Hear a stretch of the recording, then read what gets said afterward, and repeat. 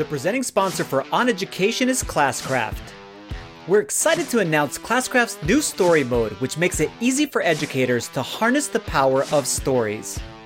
Episodes 1 and 2 of Season 1 are ready for you and your students to play today, and it's completely free. To learn more about Classcraft and the new story mode, simply visit classcraft.com/oneducation. Twitter is like the match.com for educators.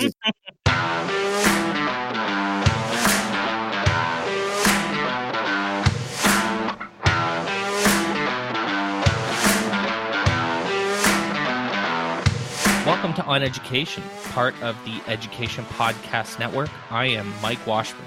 And I'm Glenn Irvin. Friends, we have an awesome pod for you today.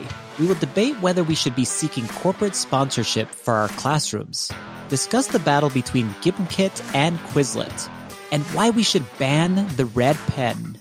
Our guest this week is educator and author Adam Welcome. So are you in any hockey pools? You wouldn't be in any hockey pools. Are you in any football pools? Soccer pools? Is a hockey pool like fantasy hockey? Yeah. Okay. I played a lot of fantasy football and basketball and baseball, actually, back in the days. This is the first year I'm not playing fantasy football, actually. And it was just because in the previous years, I wasn't giving it my all. I wasn't giving it the time commitment that's necessary to be able to go ahead and do that. I have a friend that we did it for probably 20-some years that we were doing it. So you have a hockey pool draft. Do you guys do it live? Yeah. So cool. We've done it in person. It's to be honest, it's the best thing about the hockey pool is the draft. I instantly feel crummy about my team and about my chances. Okay. So, I mean, going to the actual pool, the draft night is significantly the best moment in the whole thing. So the draft is the best moment. Yeah, totally. But what makes it even worse, at least last night, was that I quit drinking. So I couldn't even have a beer at the pool draft anymore, and it's like, this is less fun now. Oh, so that took some of the fun out of it. It was like I'm not drinking, and my team sucks. So it's really all the bad things, right? I do know what you mean as far as about the drafting. That's actually why I played a lot of sports games growing up, and now I still play some of them, but not as much as I did. So I played Madden, and of course I played FIFA a lot. And actually, one of the best parts was what you're talking about is the draft, like to throw all the players in a pool and then draft back a team so you can basically create a team from scratch, that kind of stuff. Those are fun things that we used to do as far as those types of things. And then fantasy football and baseball and hockey, obviously here, is the epitome of that, where you get to pick the best players and make your own team. So transitioning from pretending to do sports to actually doing athletic kind of activities, so I'm like all in on cycling. Just bought like a huge TV for my basement to play the Zwift thing in my basement. Got a big TV in front of me now instead of my laptop. And you went to hot yoga last night. We did the hot yoga last night, my wife and I, and that's awesome. It actually is one of the most, it definitely was really hot. Actually, when you enter in there, it just felt warm. It didn't feel super extremely hot, but this was also one of the easiest sessions. It was called the rejuvenation session. So it wasn't the intense ones. So the temperature is down. The temperature is down, and the activity that you're doing is supposedly down too. And my goodness, I've done a lot of things that were physically active types of things in my life. Trained for a marathon, ran a marathon, did lift weights and whatever might be, and played several sports. This was right at the top of a challenging 1 hour plus activity, where it was just challenging your physical body, but then there's this kind of people that have done yoga understand this, and this is my actual first time as a class. So Nicole, my wife, has taught me and ran me through a series of moves, and that was great because I needed that in order to be able to even know what was actually happening. And I was still lost half the time. I didn't know what I was supposed to do next. But anyway, it was so dang challenging as far as the different postures and different movements that you were supposed to be doing. And then the room temperature then starts accentuating how difficult things are. And you're just pouring. I mean, really pools of sweat are coming down. Wow. And you go basically through the beginning of a workout to the really high point, the intense part of the workout, and then you cool off all in one session. Really puts you through the ringer, both, like I said, physically, and then there's like this spiritual component to it that I wasn't expecting. So it's kind of a meditative state that you're doing some of the things. It was fantastic. So today we went back and signed up for 30 days, baby. Nice. So I'm paid up for 30 days. I'm going. Yeah, I'm gonna go and then see how it keeps going. I highly recommend it to anybody and everybody to go do it and at least experience it one time, because it is intense. That's awesome. So speaking of putting people through the ringer, yeah. So I was playing Minecraft the other day, and Isaac was watching, I guess, a YouTuber downstairs, and they were doing some sort of a hardcore, a couple of video series on doing hardcore mode, and he's like, so I don't think you could last like a day in hardcore mode, Dad. Like, and he did it all snotty. Like, I'm like, shut up, kid. And he was like, it's like, you brat. Are you kidding me? Do you even know who you're talking to here? Is basically what challenge. I said. Right. Yeah. He totally threw the gauntlet down on me. He's like, I don't think you could last. So I'm like, really? Okay. So not only have I lasted, but I'm crushing Minecraft hardcore mode. And to make it even more fun, you and Steve Isaacs and I have started a Minecraft hardcore mode server. Yeah. And we've started to play Minecraft hardcore mode. We played for about an hour a couple days ago together. Yeah, people don't understand what the hardcore means there too. Like, let them know, what does that mean? So there's regular Minecraft, there's survival mode. But when you die... there's creative mode and there's survival mode. So we're talking about survival. You die, you can come back, you respawn, it's called. You come back to life. Yes. But in this mode, different. Yeah, if you die, you're done. Like, there is no recovery. It says game over, like the old days. It is game over. So you have one life to live. And you gotta kind of make it happen. Yeah. It's pretty easy to die in Minecraft survival, to be honest. There's things happening all of the time that you like. Steve, I'm gonna throw him under the bus. I don't care. Steve Isaacs totally died. Yes, he did. In our first our first hour. In the first hour, Steve died. He was love you, Steve. He was getting a little too confident in his abilities, and then a creeper snuck up on him, and boom. Like, if you don't have any armor, which you won't if you play proper survival, you won't have armor for at least a little while, unless you get super lucky with iron. And so, like, a creeper, if you don't see a creeper, if you're turned the other way and then you turn around and boom, a creeper is like right on you, toast. You're dead. Like, you're done. And because they don't make any noise, you don't know that they're there until they're right on top of you. And then it's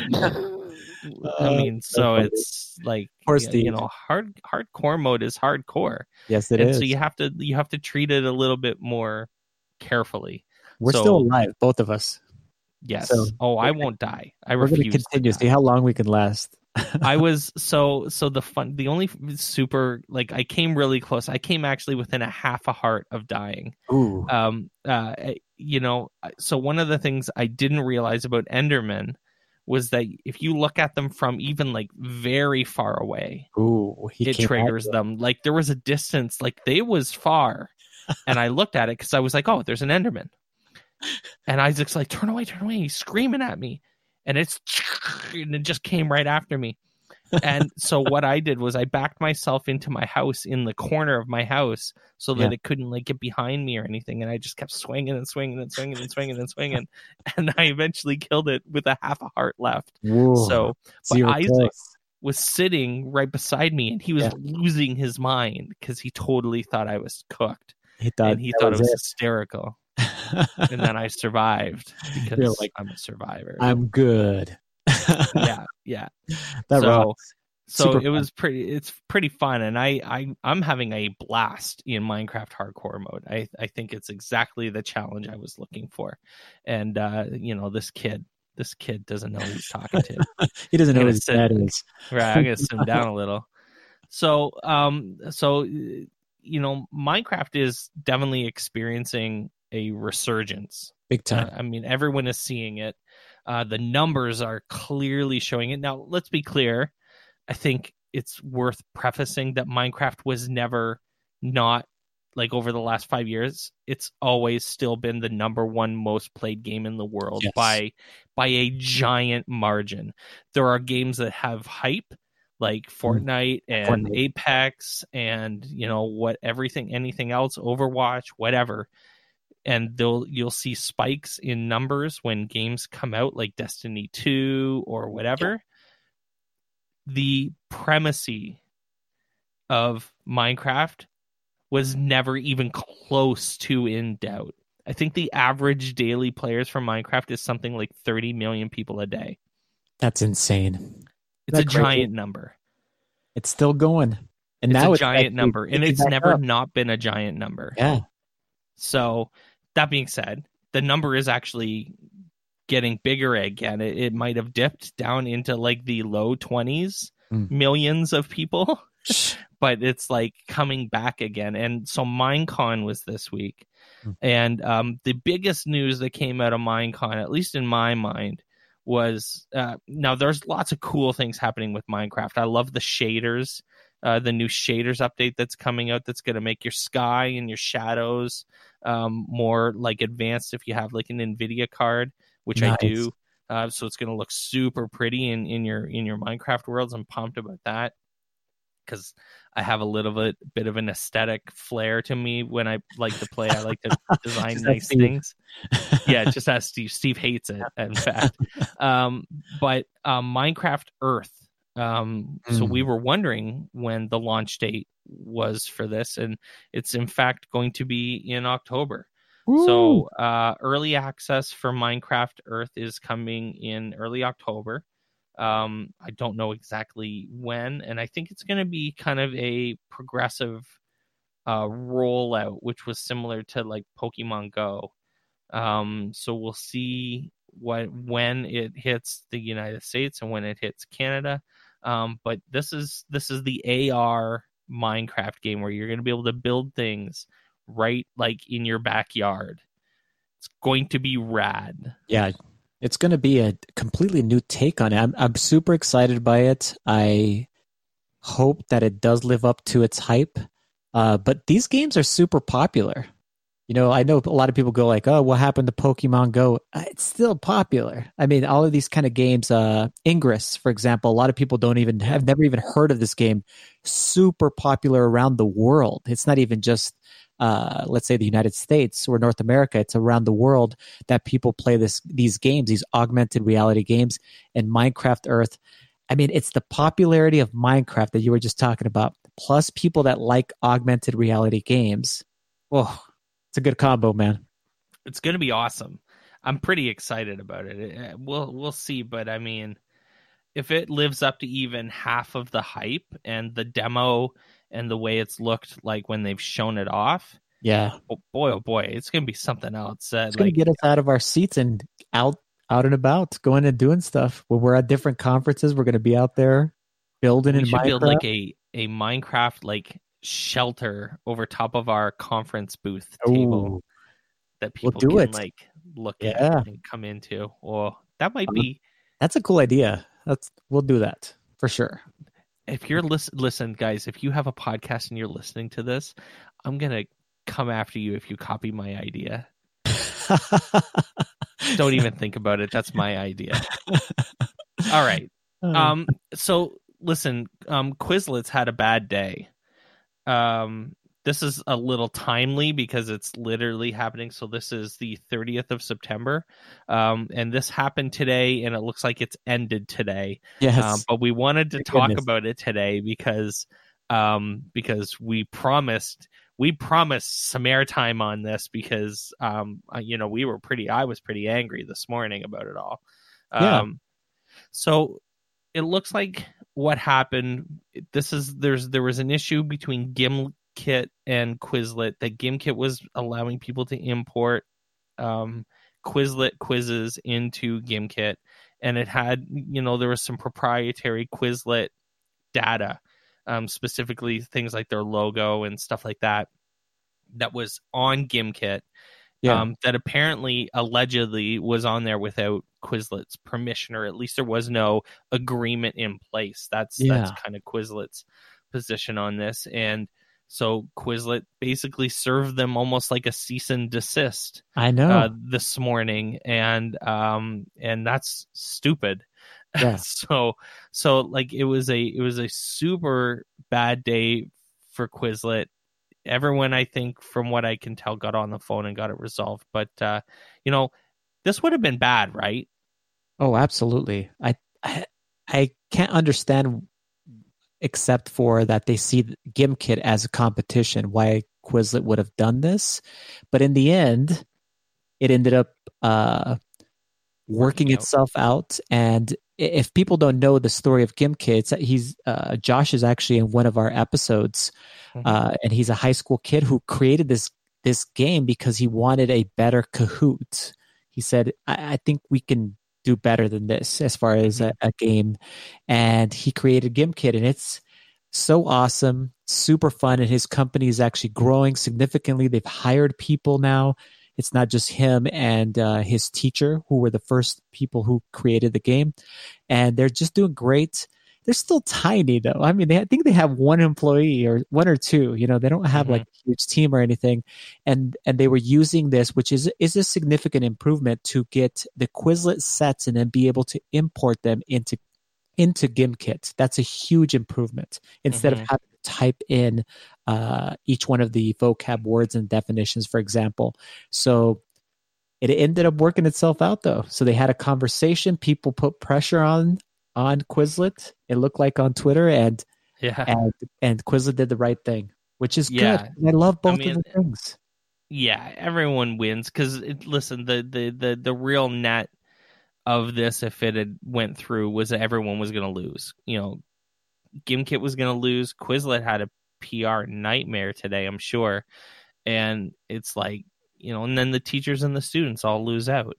It just makes everyone worse. And so, I don't know if money changed hands or whatever, but it seems like it all worked itself out, and that's what was the most important thing. Because obviously this was about business. This was about Gimkit growing and probably taking away some of Quizlet's, money in terms of, subscriptions and memberships and whatever. At least it seems like that. It seemed like that was the thing. Yes. So everyone came out on top, hopefully, and everyone's happy. It seems. So that's a good conclusion. This is a really strange idea. Should we be seeking corporate sponsorships for our classroom? So are you talking about the Tostitos science room, Glenn? Yeah, the Tostitos science room, and the I'm trying to think of other good show title, by the way. Yeah. That was a great one.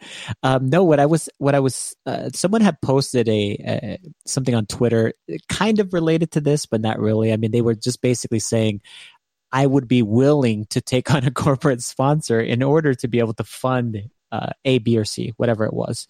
And I was thinking, well, why don't we do this? And I know that there's some bad implications of this, but as a topic of discussion, it's really interesting because we already do this at public schools, especially when it relates to like gymnasiums, football stadiums, even libraries, and big buildings, basically, kind of like what you would maybe see at a university kind of thing, where you would have a Tostitos bowl, whatever. Seen the size of those football stadiums in Texas? That's what I'm talking about. And it already exists currently. So why wouldn't we be able to then say, you know what, I want to brand my classroom and brand it with, for example, and I'm going to throw out a company like Starbucks, and Starbucks would help to fund just me in general. And I would put up some Starbucks logos around my classroom and say funded by Starbucks, right? And people would go probably ballistic about something like that. But then you go, this is our world though, right? Yeah. And part of the reason why you would do that is the exact same reason why people are going out to Twitter and other social media for clear the Lisp type of agenda, where you're trying to basically find some classroom supplies or those things that you need.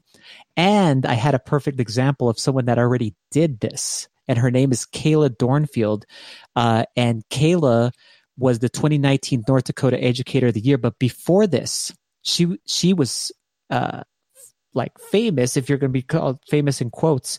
She was in a New York Times article that was written about her classroom because she basically sought out corporate sponsorship and was one of the first people to have amazing flexible learning spaces, right? Those ones like we see, remember we were talking about the envy between classes, and she has this beautiful classroom and continues still to this day. But the way that she funded that classroom was through corporate sponsorship. So then there was this clouding of the lines between, should we be allowing corporations and allowing into our classrooms? Well, in this school, they allowed her to do that. She actually has become the flexible seating type of guru. It speaks on this topic all the time. And it's an interesting discussion to at least be had if we're never going to really fully reach the ability to fully fund education, public education, then maybe we should be seeking out corporate sponsorships and branding our classrooms with Tostitos or Walmart or whatever else it might be. I could see the value of the Walmart student lounge. No. I could see the value. So I've been trying to think of like an actual realistic case like that could be used, that I could make with a straight face and say, this seems I've got a real case for you. For example, I work in Sauk Rapids, Minnesota. There's a bunch of local businesses that are in Sauk Rapids.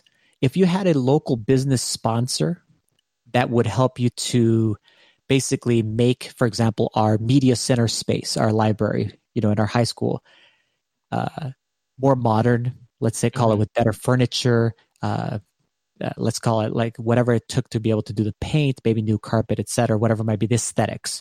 And then you branded it with their name somewhere might be. That actually was an idea that we've at least thrown around to go to a local business and be able to take that, you know what I mean? Promote their business, but then also be able to go ahead and say, your dollars are helping this become a reality. And it happens all the time with people, donors, helping out to build sports arenas and sports stadiums and things. Sure. Why not help it in an educational type of setting? So that would be my closest example. Though my wife, if she ever listens to this, will punch me in the arm because she is so against this whole concept of having corporations involved in this entire thing. So so the use case that I've kind of come up with is a company like Epic Games, for example. So Epic Games makes Fortnite. And more specifically in this scenario, I'm thinking of Epic Games makes Unreal Engine. Unreal Engine is a video game engine. It's one of the best video game engines in the world. It's also very user-friendly in the sense that you can learn Unreal Engine, with dedication and resilience. You can learn Unreal Engine quite a bit easier than a lot of other engines.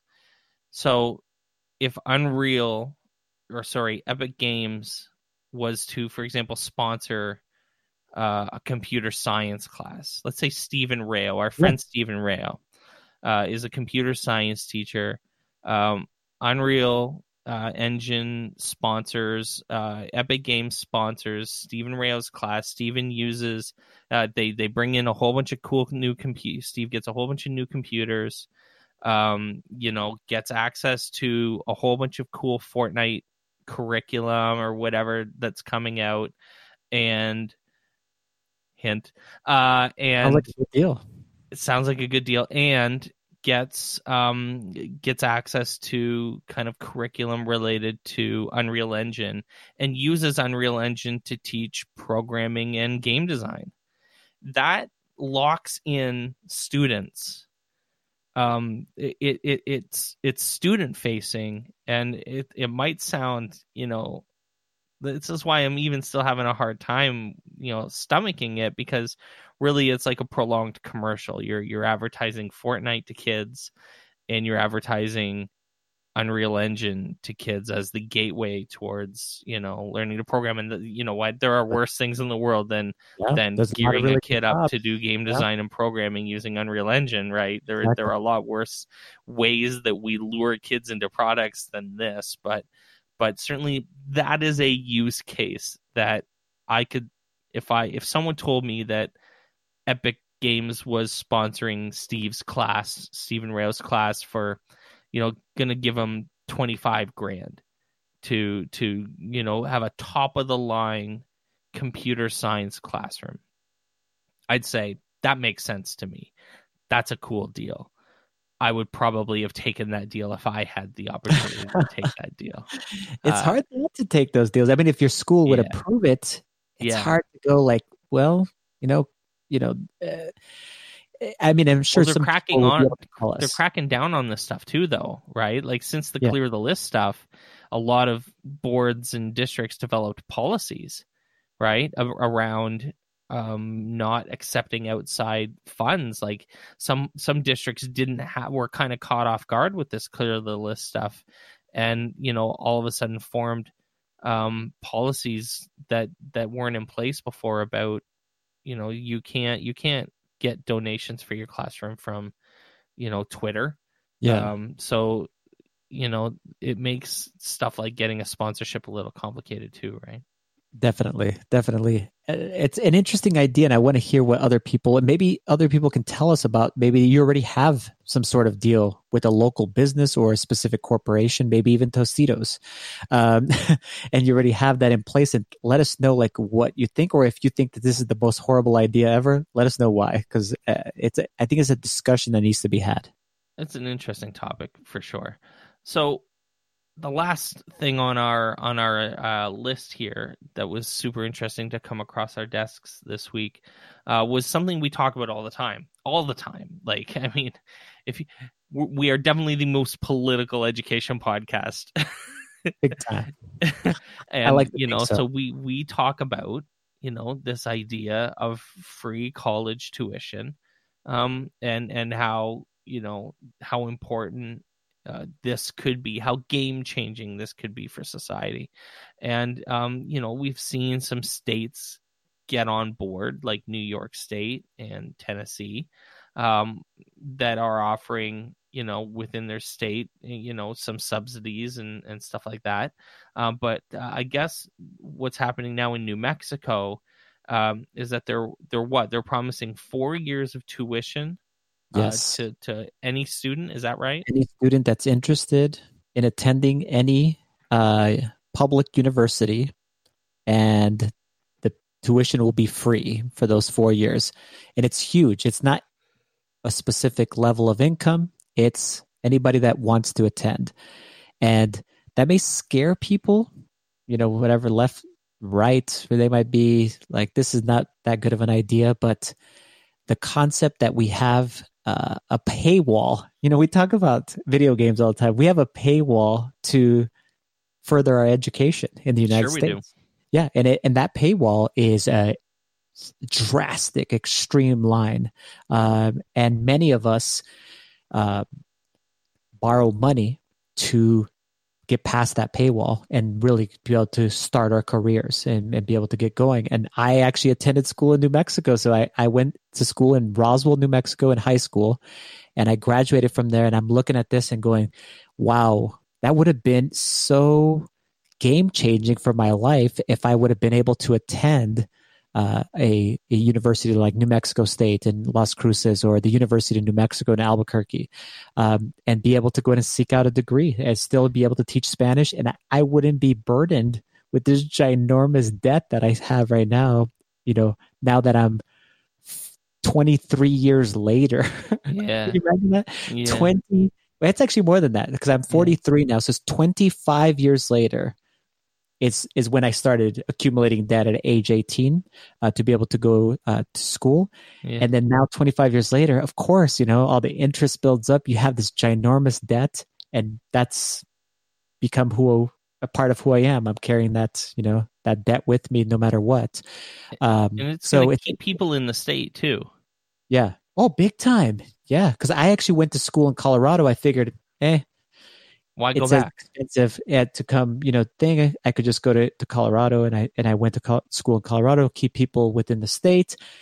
When you attend a school in a state, probably the retention level of keeping those people within the state to work in that state to bring those industries up is probably really high too. It's huge. So it all pays off for itself in the end. And I know that there's people that have arguments against it, and some of them that I've heard are kids aren't ready, or some kids are, they're irresponsible, etc. I was super irresponsible at age 18, and at age 19 and 20 and 21. I mean, all of those ages. But that doesn't mean that we're going to restrict people from not being able to attend the university. It's a terrible argument for restricting kids from access to education. I totally agree. It's like, got to have something attached to that. Got to attach some kind of big money figure so that they could know what it feels like. It's like skin in the game.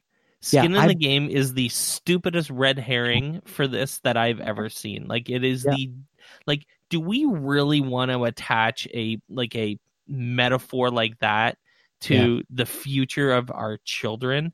Yeah. Come on, give your heads a shake. Skin in the game is the stupidest thing that I've ever heard. It's such a terrible argument. You don't even, though, Mike, we don't even realize, by we, I mean, at 18 or 19 years old, you don't even realize that borrowing this money is going to result in X, later on. It doesn't even matter if you get it explained. If you have the ability to borrow it because you're like, well, I want to attend university, I'm going to borrow this money.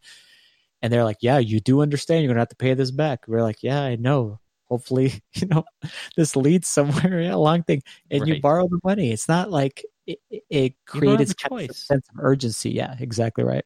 When we come back, the dreaded red pen, it's always seemed on the verge of going away for good, but like a bad cold that I still have 3 months later, it seems to keep sticking around.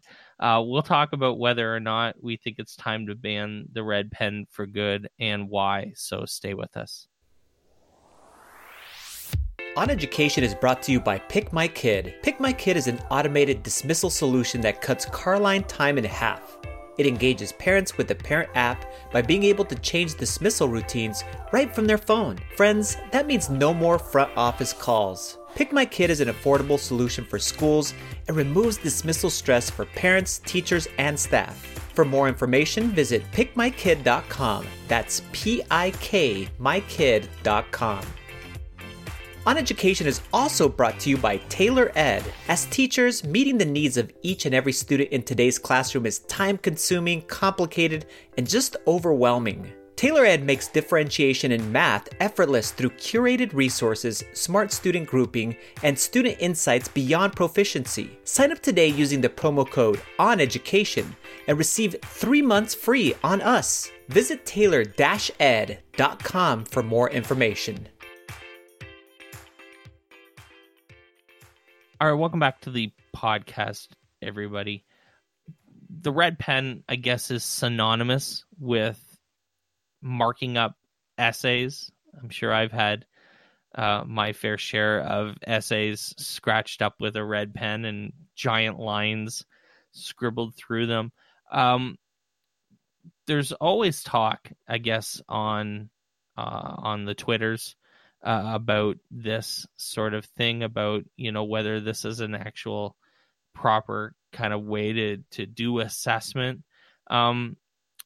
Glenn, do you think it's time to ban the red pen? And if you do, which I think you probably do, why? For sure, we need to just ban it as it says here. Trevor McKenzie on Twitter wrote, just thinking more and more that the red pen should be banned as an assessment tool. And I totally agree. And we're so far into the 2019 and we're still using this tool that was used to be able to mark up, like you said, any types of papers, or in this case, assessments, to show a student that, yes, they got something wrong. And there's been definitely research done that shows that that type of markup just creates this really negative connotation for the students to be able to see their papers. And it really, the only thing that they notice on these assessments are those red marks. So you're not even looking for the learning part for a student. You ignore the learning. All you're looking for is, like, you see all the red and whatever was, and then you see that red grade up at the top. And that's all you learn. That's all you're getting from it. You're not really looking to see what answers you missed or whatever it might be, or what learning can still take place. It's kind of a final boom. Here it is. It's done. This was your learning, and this is your final grade. And so it symbolizes that kind of a finale, definitely a summative assessment kind of a thing, where you don't get to continue your learning. And that sucks as far as for a student. And I think many students then just fixate on those items, and then they stop looking at anything else. And how could you blame them? And again, it's not that hard to shift that and then say, don't use that color, number one. But then the way that you assess, let it be a growing experience, as you talk about too, Mike, all the time about, we all are making mistakes all the time, and we should be taking risks at school. We shouldn't say it's a one-time and done type of activity. And if you have these types of assessment tools, though, we are not demonstrating that as teachers. We may say, hey, in this class, you're allowed to take risks, but if you use that as the way you mark up things, it's actually a finale. It's like, nope, this is it. Nothing happens past this point, which is just not a good way. So it's not just the color, even though the color is problematic in and of itself. Yeah. But the notion of aggressively marking up written work, for example, is problematic. So it's the metaphor of a red pen, and then also the color of a red pen itself. There's two problems here, right? Yeah, absolutely. Well, I guess my thing is, I don't have a lot of experience with this as an educator. I didn't do a lot of written work because I was teaching computer science. But I understand the idea of it being demotivational. Certainly, especially if you're just swaths of red pen all over someone's assignment. I mean, that's pretty vicious. Yeah, and I would imagine that for a struggling writer, especially one that's kind of a little bit sensitive with their struggles to write and is aware of it and conscious of it, thinking that kind of grade 5 or 6 student, right? That's kind of that age where they could potentially take offense to having, just this red pen all over the place on their work. And I think that the best takeaway from this is what you said before, which there are probably better ways to do this overall. That there are more meaningful interactions we could have with our students to assess, what they're doing, instead of marking it up on a paper and then handing it back to them, where you can have conversations and engage in discussion and give verbal feedback, for example. Yeah, absolutely. Work with them, and at the same time, even like be in a Google Doc side by side or something like that.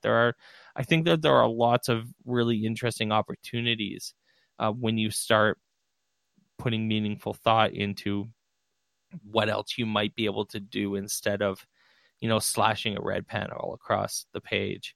So hopefully people just spend a little bit of time thinking about, what they're doing there and how to do it, and whether, writing up someone's document is the best way to move forward. When we come back, we have a great guest. We'll be joined by Adam Welcome. So stay with us. On Education is brought to you by FreshGrade. FreshGrade have always been known as digital portfolio innovators, but FreshGrade Next is the all-new learning network made for modern teachers and tech-savvy students with amazing new student-driven learning journals. Students can upload their own content and conduct ongoing self-reflection to create their own record of learning progress. Integrated, simple, and powerful.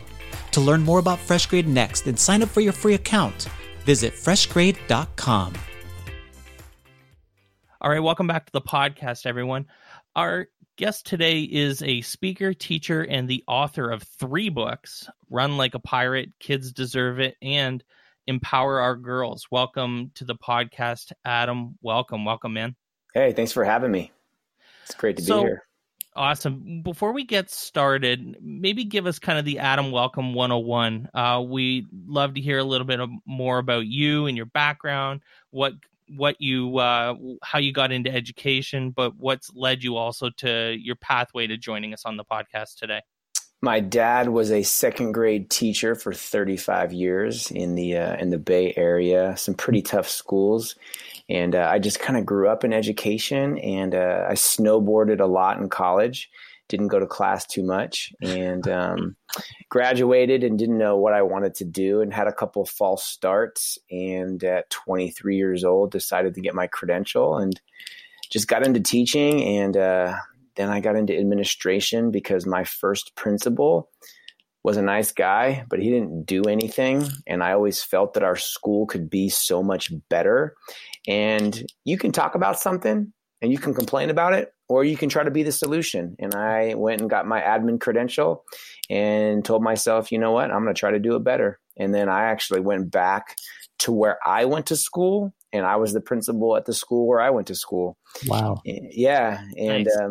After a couple of years, I almost left education because I was so frustrated with the ecosystem of education and the red tape and the politicians and the bureaucracy and the no, you can't do that because we've always done it this way. So we got to keep doing it this way because that's the way we've always freaking done it. And my wife sat me down. This was about 10 years ago. And she said, honey, what can you do to stay in education? And I was like, well, there's this thing called Twitter, and I've been on, but I've been kind of a stalker, and I'm going to go back. I'm going to kind of see what I can do. And that was the turning point for me 10 years ago. I had a blog, and I had been blogging, and I just turned up the heat, and I just spent hours on Twitter connecting, building, learning, sharing. And that really was what saved my career. And after I was a principal, I went off to be a director of innovation for a large school district, 50 schools, 35,000 students, and basically coolest job in the world. I just did whatever I wanted all day. I had a team of teachers, and we just did, we did professional development, coding, robotics, classroom design, you name it, we did it.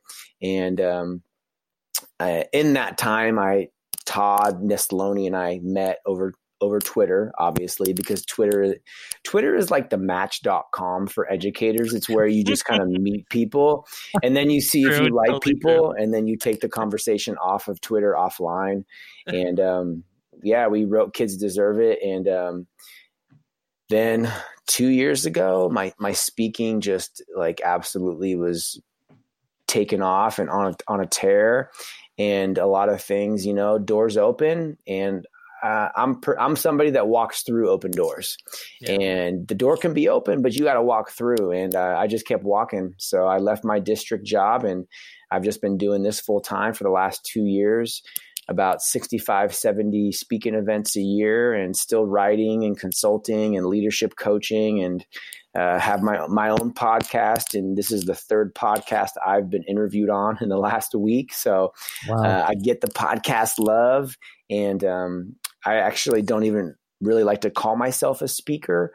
I still feel that I'm a teacher, because if I can teach the people that I'm speaking to, that's really going to change them. I don't like the motivational and the inspirational, because in November or February, and if you heard me in August, are you really still thinking about me if I just motivated you?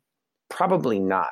But if I can teach you and change your mindset to in turn change your classroom and your practices, or if you're a leader to change how you think about your entire school or your entire district, to me, that's a job well done. So I think of myself as a teacher when I go and travel the country and speak with ed tech conferences or school districts or leadership groups. So that's kind of where I am sitting right now in 2019. And I live just outside San Francisco, and the most expensive place to live in the entire country, probably. And I coach my kids' soccer teams, and I'm a dad. I just living my life. So that's kind of the Adam Welcome Cliff Notes version, since you asked. Love it.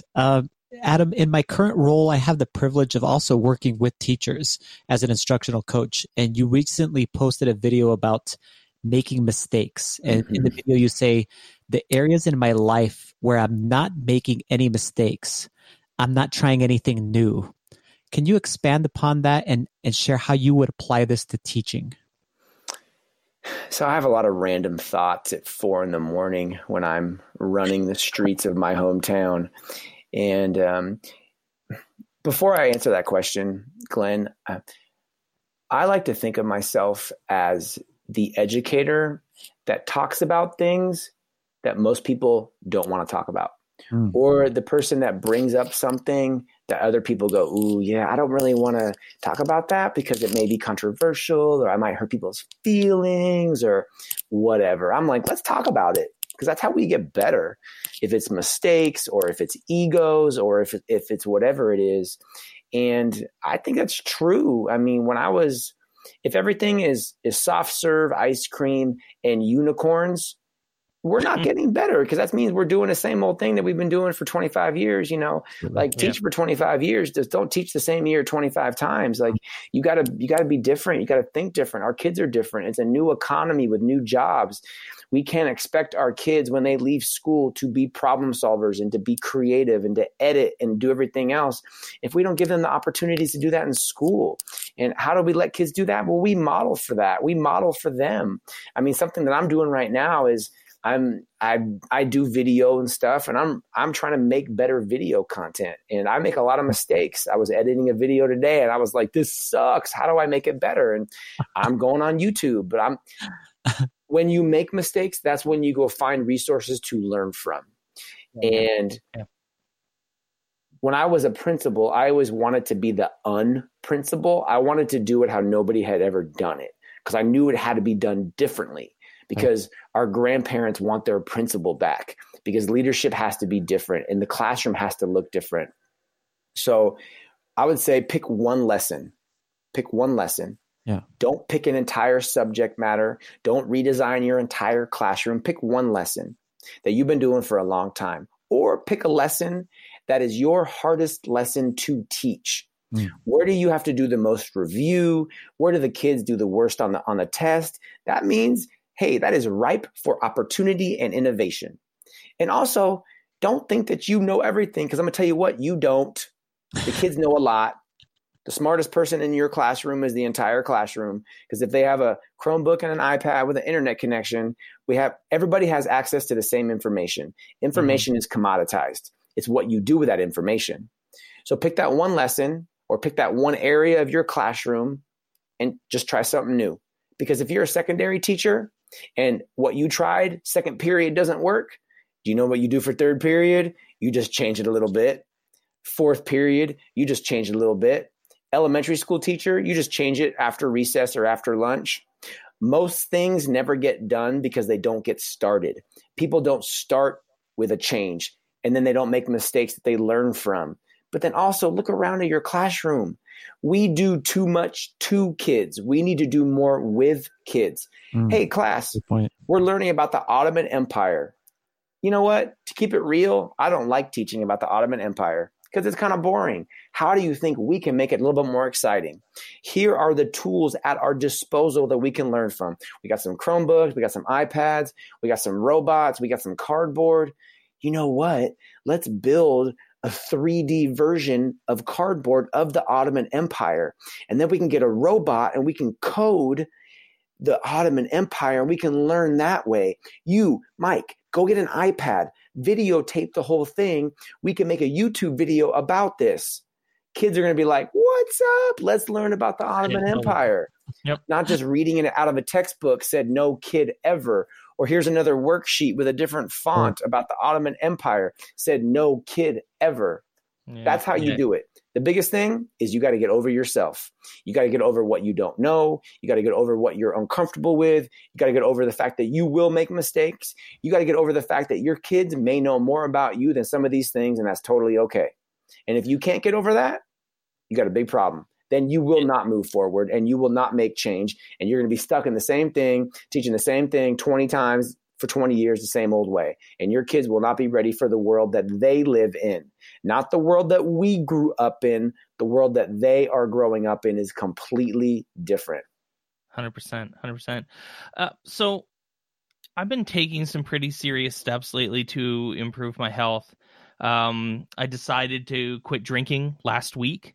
Dumped everything. I'm at the longest I've been without a drink today. I think it's 9 days today that I've been without a drink in 15 years. And I'm exercising a ton now, virtually every day, and sometimes twice a day.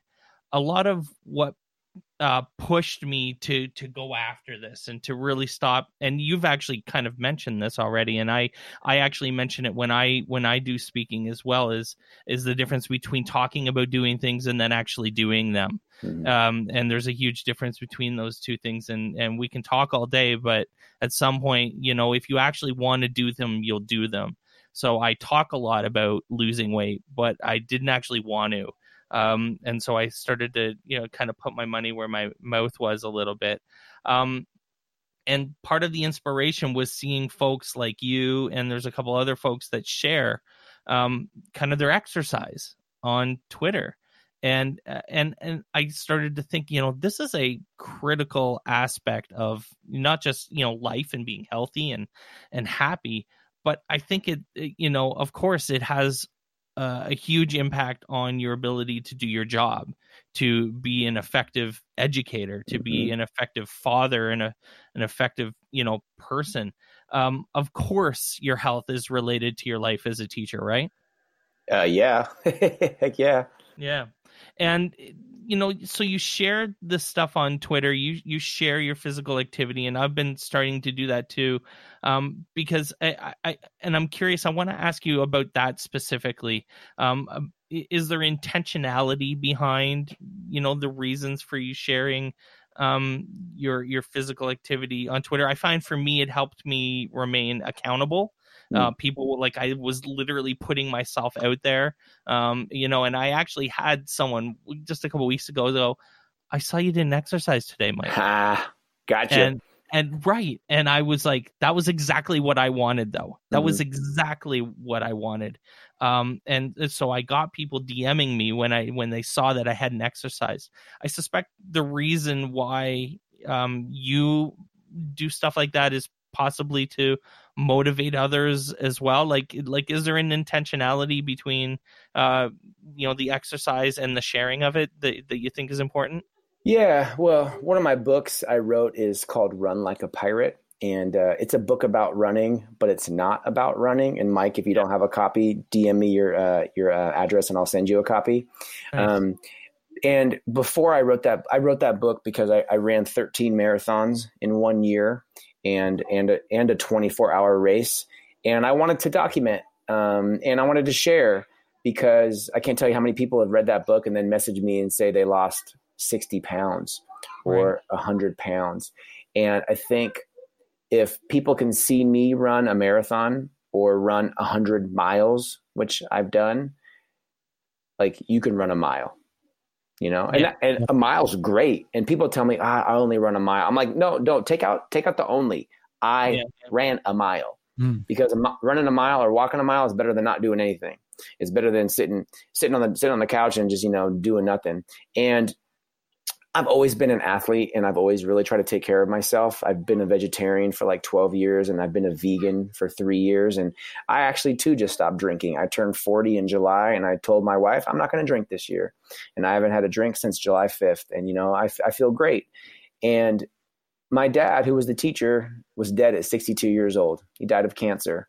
Wow. And I want to see my grandkids grow up, you know, and I feel better when I eat well, and I feel better when I exercise.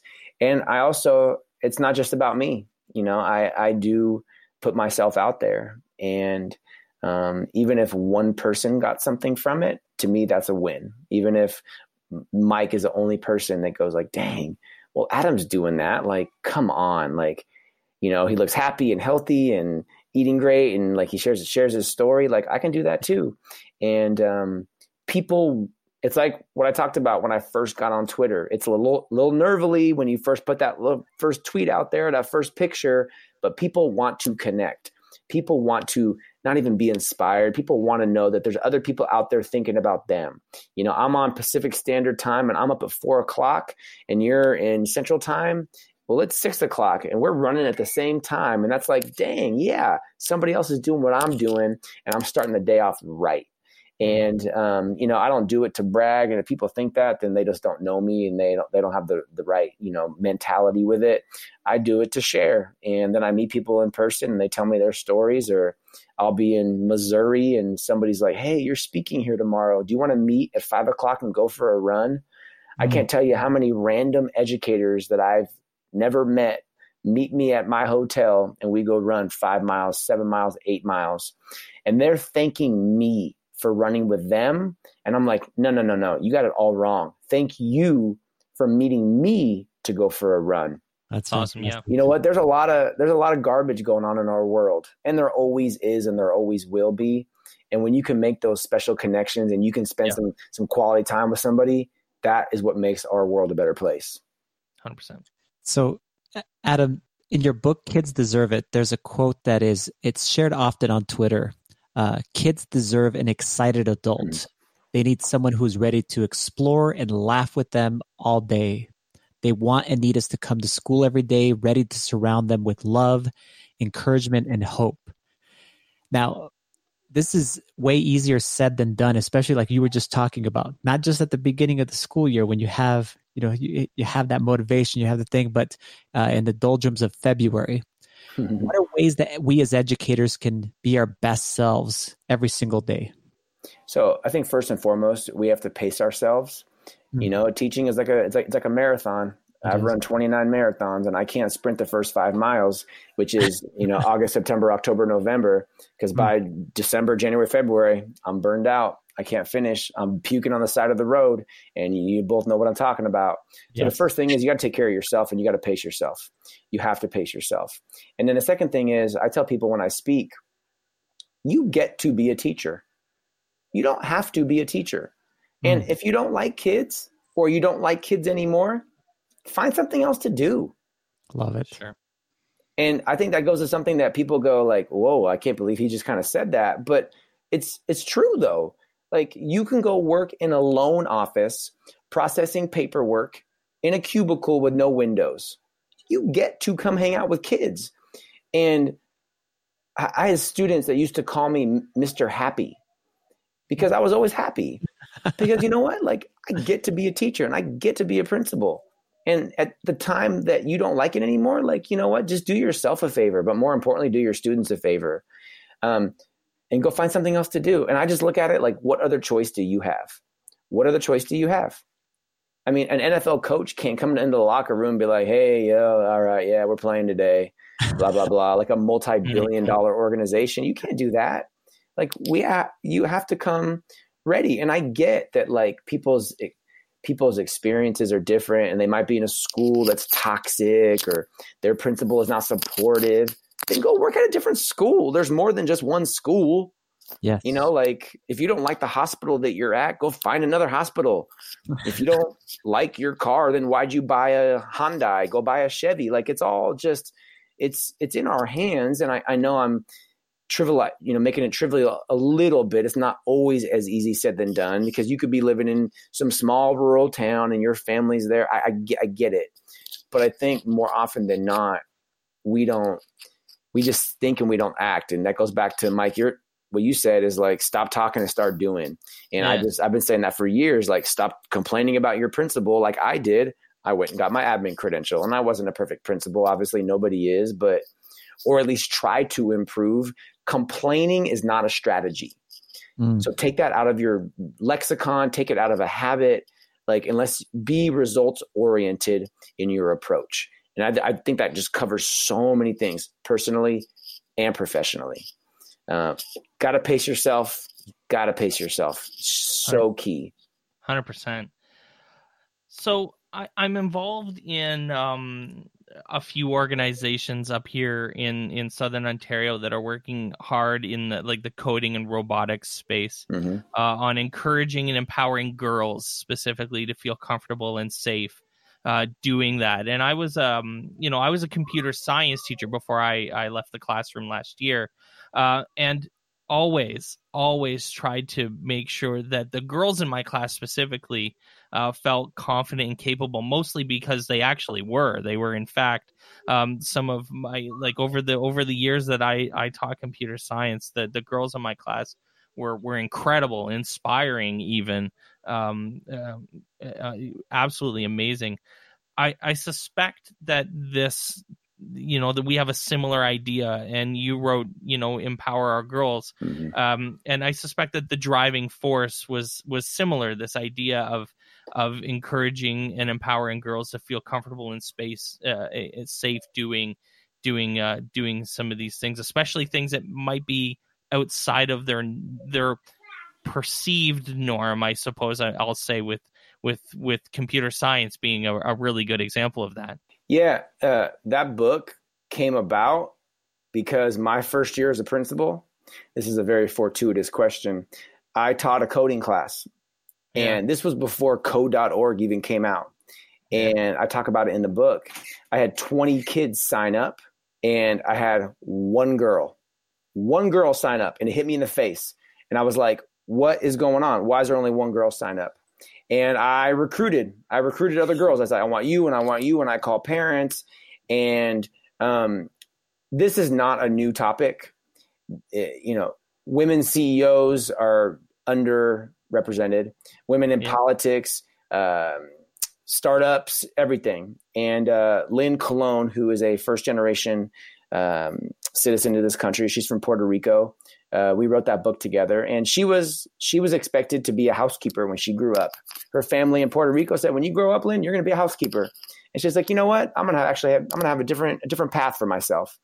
And we just want to start the conversation. And the conversation has been started that it's different and it needs to be different. And we need to be intentional about it. It can't just be like, well, nobody signed up. No, not okay. Not okay. We talk about diversity and equity. Well, how about our girls? And, and everybody deserves it. Everybody does. But we just really wanted to put a magnifying glass on this because the data is out there. This is not a research-based book. It's a book, and we got other educators from around the country to submit their story and their experience to just go, you know what, think about it a little bit differently and talk amongst your people. And that's why they have girls that code and Black girls that code. I mean, there's a reason these programs exist. It's because there's a gap with girls, not just in technology, but in leadership opportunities. A great book is Lean In by Sheryl Sandberg. She's the COO of Facebook. I think any educator should read that book.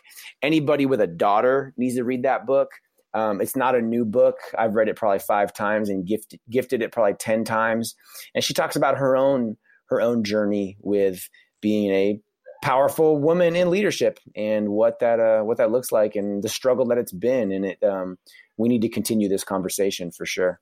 So, Adam, if our audience members want to be able to connect with you online or be able to find your books or maybe even invite you to come speak, I think that would be amazing. Yeah. How do they reach you? I'm all over the internet, but Mr. Adam Welcome on Twitter, on Instagram, on Facebook, mradamwelcome.com. And I got a YouTube channel, and I put up content basically every single day on multiple different platforms. I do speak. So if your organization, your conference, your district is looking for somebody to work with, I do leadership deep dives and work with leaders and make them feel really uncomfortable, all from a growth standpoint. The cool thing about being a speaker is like I get to leave at 3:00. So I say things that your people may say a little bit differently or with more hesitation just because I'm from out of town and I have a different level of credibility, but all obviously with positive intentions in mind. So I just want to say thank you guys for having me on. I've had a podcast off and on for the last 4 years, and I know that scheduling guests, connecting, and the pre and the post and all that stuff, I think more people need podcasts. Podcasting is the new blogging. 10, 15 years ago, everybody had a blog. In 2019, it is so easy to record content. You can do it in a complex way. You can do it in a simple way. If you're a teacher, you're listening to this, start a podcast for your classroom. Start a podcast with book reviews. If you're a librarian, you need a podcast. If you're a principal or you're a superintendent, you need a weekly podcast. Also record the podcast. So you put that content on YouTube and Facebook and wherever people listen to podcasts. It is 2019. We have to be doing things differently. We can't be doing things the way we've always done them. Because if we do, Blockbuster, Toys R Us, we can't go out of business, but we can become obsolete for our students, and we cannot allow that to happen. That's it. That's exactly it. Adam, thanks so much for joining us. This has been amazing. Thank you very, very much. Thanks for having me, man. Keep rolling, guys. Keep rolling. Thanks for listening to On Education. My name is Glenn Irvin. My co-host is Mike Washburn. On Education is part of the Education Podcast Network. You can listen to this show and many others by great educators like Jennifer Gonzalez, Matt Miller, and many more by visiting edupodcastnetwork.com. Want to get in touch with us? Check out our website at oneducationpodcast.com. You can tweet us at oneducationpod. Mike is at Mr. Washburn on Twitter, and I can be found at Irv Spanish. You can find us on Facebook by visiting facebook.com/oneducationpod. We're also on Instagram at oneducationpod. If you're enjoying the show and think others would too, we would be thrilled if you shared it with them. Please leave us a rating or review in Apple Podcasts or the Google Play Store. When you leave a rating, it gives our rankings a boost. This helps others discover the show. We want to thank our presenting sponsor, Classcraft, for supporting us. Check out classcraft.com/oneducation to learn more about them. Thanks as always for listening, stay awesome, and see you soon.